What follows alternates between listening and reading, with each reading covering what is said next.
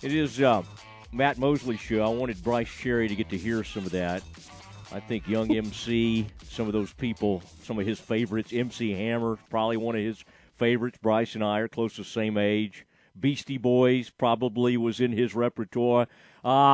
Brice, you are making the drive back into Storrs, Connecticut. Now, when you told me where you were staying, that seemed like a little bit of a hike for you. Were there just not a lot of hotels right there around the UConn campus, or did you think, hey, I'd kind of like to get out and see New England while I'm up in this part of the country? We did have some time to kill today. So, no, I'm staying in Hartford, which is not that far. Okay.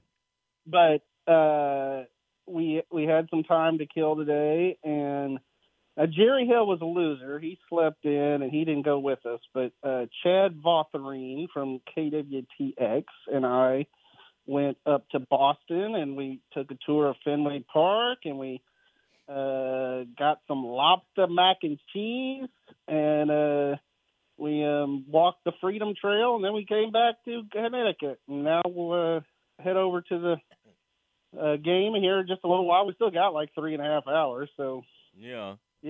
But yeah, we got a little time to kill today, and I was like, it's only an hour and a half up the road. For us Texans, that's nothing, So yeah, we got to taste a little bit of Fenway, and that was a lot of fun. Well, I feel like you're taking young Chad on a field trip or something. It's just like I'm sure he appreciates that. I pulled in the car. You can only imagine. Was there ever a question like, what's that Mosley like? What's that Matt Mosley really like? Don't answer that. That's an interesting day. That Freedom Walk, I've done it. I did it in some bitter cold. I believe it was maybe late November. Maybe it gets cold pretty quickly there in that part of the country. Now, is the weather breaking a little bit, or were we still talking, 30s, early, low 40s? It was cold this morning when I got out to the car at the hotel to go pick up Chad, and I want to say it was like 29, but it warmed up throughout the day, and honestly, it's been fine. I've been conferring with my wife, and it sounds like we've had similar temperatures back home, 45, 50. So I had a light jacket on today. If you were in the shade, it was a little cool, but when you're walking in the sun, it wasn't too bad. All right, now you wrote this story about Baylor preparing for UConn, and Caitlin Bickle talked to you about trying to bottle some of that energy, obviously, that they showed in the second half. You had to be kind of questioning yourself on that trip, didn't you, Brice, when it's 22-4 after the first quarter against a 10-seed Alabama team? Did it kind of cross your mind on, hey, was this the best way to spend the Waco trip travel budget? Were you kind of questioning yourself a little bit? Well, here's what I was thinking. I'm going to hit Boston and New York on this. I'll have an extra couple days to kill. Yeah, I mean, obviously they looked dead in the water after one quarter. I mean, you mentioned it, 22-4. They were not shooting the ball well. A little bit of the energy was lacking. And, the second quarter, they started chipping away. I thought it was kind of remarkable how patient they were on offense, and they worked the ball around. They got, some good shots, and they finally started making some, and they actually got it down to 9 at one point in the second quarter, and then Alabama got it back up to 11 by halftime. And then, second half was kind of all Baylor. I mean, obviously it was still a game in the fourth quarter, but Bears, and give them credit because Nikki Collin mentioned it in the post-game presser. She said when they went up 3 with like 53 seconds to go, it could have been one of those moments where you're like, oh, man, that was the one. That we had our shot. We blew our shot.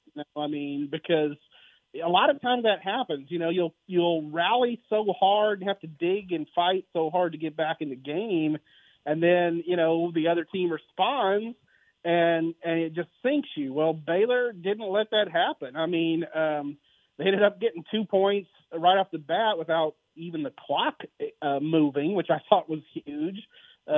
Alabama, committed a couple fouls. Belafonte went to the line, hit 2 big free throws. Now it's a 1-point game. They get 2 more free throws from Bickle. I mean, so, they were clutch down the stretch, and it was obviously a big, big win. Now, you got to start all over again tonight. Yeah, talking to Brice Cherry, sports editor at the Waco Trib. He's in Storrs, Connecticut. And I've stayed at Hartford, by the way. I've been in that Hartford airport before.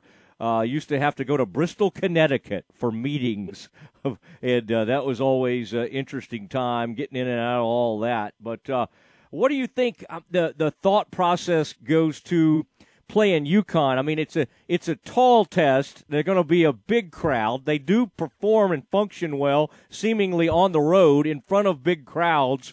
Does this from everybody you've talked to and kind of what you've seen, this does not seem like one of those invincible UConn teams. Now, they're really, really good, and they could certainly win a national title. I mean, they're good enough to do that. But it's not, when you think about Breonna Stewart and some of those unbelievable teams of the past, I wouldn't say this is Gino's greatest team. How do you see this matchup? And is this one of those things the Bears just have to kind of hang in there and keep this thing close? What are your thoughts heading into this one? Yeah, absolutely. I mean, you're right. It's not a vintage UConn team. It doesn't have Taurasi and Swin Cash and, like you said, Stewie and all the greats that they've had. But they, Rebecca. They're tough to beat. They're still going to be tough to beat. I mean, they were 7-3 in their last 10 games of the season. One of those was a loss to an unranked St. John's team. So I do think, I'm sure Baylor's pulling up the film and Nikki Collins, examining what those teams did well to beat UConn. And even some of their wins were closer games. I mean, teams sticking with them to the end. As you mentioned, hostile environment. Baylor has performed well. I mean, we've documented that for sure. They have performed well in big, road environments like this. You had a big crowd in Ames. They won there. There was a big crowd in Austin. They won there. A decent crowd in Norman. They won there. So, I mean, it's not like they don't know how to do it. I don't know what it is about this particular team that they're able to kind of just focus maybe a little bit better on the road. But they still have a tough task ahead of them. Aaliyah Edwards is 6'3". She's really good. She can score in a variety of ways. She was like 13 of 15 against Vermont, from the floor. So I asked Caitlin the other day in the locker room, I said, do you get the assignment on Aaliyah? And she just laughed, and she was like, we'll see. I don't think they had the game plan yet on that. But she said, I have guarded her before. So, I may get that task again. I mean, I'm sure it'll be a group effort, but they have players and size really all over the court. So Baylor's going to have its hands full, but, vice versa to a certain extent. I mean, I think Baylor will have the advantage from a speed standpoint, those little guards, and maybe you can kind of get into some passing lanes that way and see if you can turn UConn over some and get some points in transition. So there'll be some things that I think Baylor can exploit as well. All right, Brice Cherry, Waco Trib sports editor. Let's turn our attention to the men. An abrupt halt to the season against Creighton. You remember what they did to Creighton last time. They brought that up in this broadcast, and boy, I think McDermott might have been had that on his mind last night. That was a buzzsaw, and sometimes I thought they would respond in the second half because we've seen them do it before. But, Brice, when this team's played poorly this year, it's when they can't put two halves together. And while they did play harder and kind of played them even in the second half, it didn't matter when you're down 10 and you can't really cut into it. That was a different Creighton team. That Creighton team from several years ago had Doug McDermott. He was a great shooter, but I don't think that was a complete team. This team they ran into, I mean, they had several guys that could hurt you. And I just think some of the things that the problems that have come up this year, defense, not helping on defense, too many straight line drives, reared its ugly head again in that loss last night. No doubt. No doubt. I mean, I was watching it here in Hartford at the hotel, writing up some of my stories, and you're absolutely right. I mean, I think defense was an issue for the Bears all season long, and it certainly showed up again against Creighton. There were moments, and give credit to Creighton on some of those moments where I thought Baylor actually defended the guy really well, and the guy just makes a good shot. I mean, one of those kind of good defense, better offense kind of things. I mean, there were moments like that for sure, but there were also a lot of breakdowns that you've seen all season long. There were some illegal picks and just silly mistakes that they made, and then it just seemed like LJ was the only guy that was really hitting consistently, scoring consistently, and they make a little run to get it to like 7 or 9, and then Creighton would come back down and hit a big bucket. Mm-hmm. So it was a game where Baylor never seemed to get over the hump. And as I was watching it, I was just sitting there thinking, I had this thought like multiple times. I was just thinking, Creighton's better. I mean, they're just better. At least they're better here on March, whatever, 18th, 19th, whatever it is. I mean, they were better yesterday, maybe not over the full course of the season. And, maybe the Big 12 season takes a lot out of you. I mean, I thought Big 12 teams would do a little bit better in the NCAA tournament, but it is a grind. I mean, there's no question about that. So, they have some things to shore up for next year, but they'll be good again. I mean, there's no question. All right. I kind of hated to see Keontae, and he obviously was getting to the line and doing some good things in the second half, but that first half to come out so cold and know we're only going to get 1 year out of him.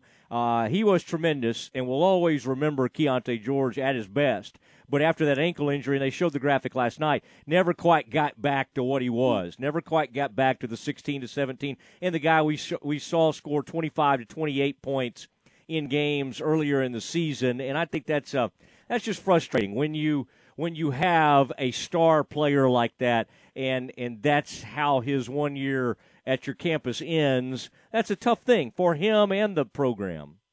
No doubt, and I'm sure he would have loved to, for March Madness to be his kind of coming out party to the nation. Maybe some people that hadn't seen him play before.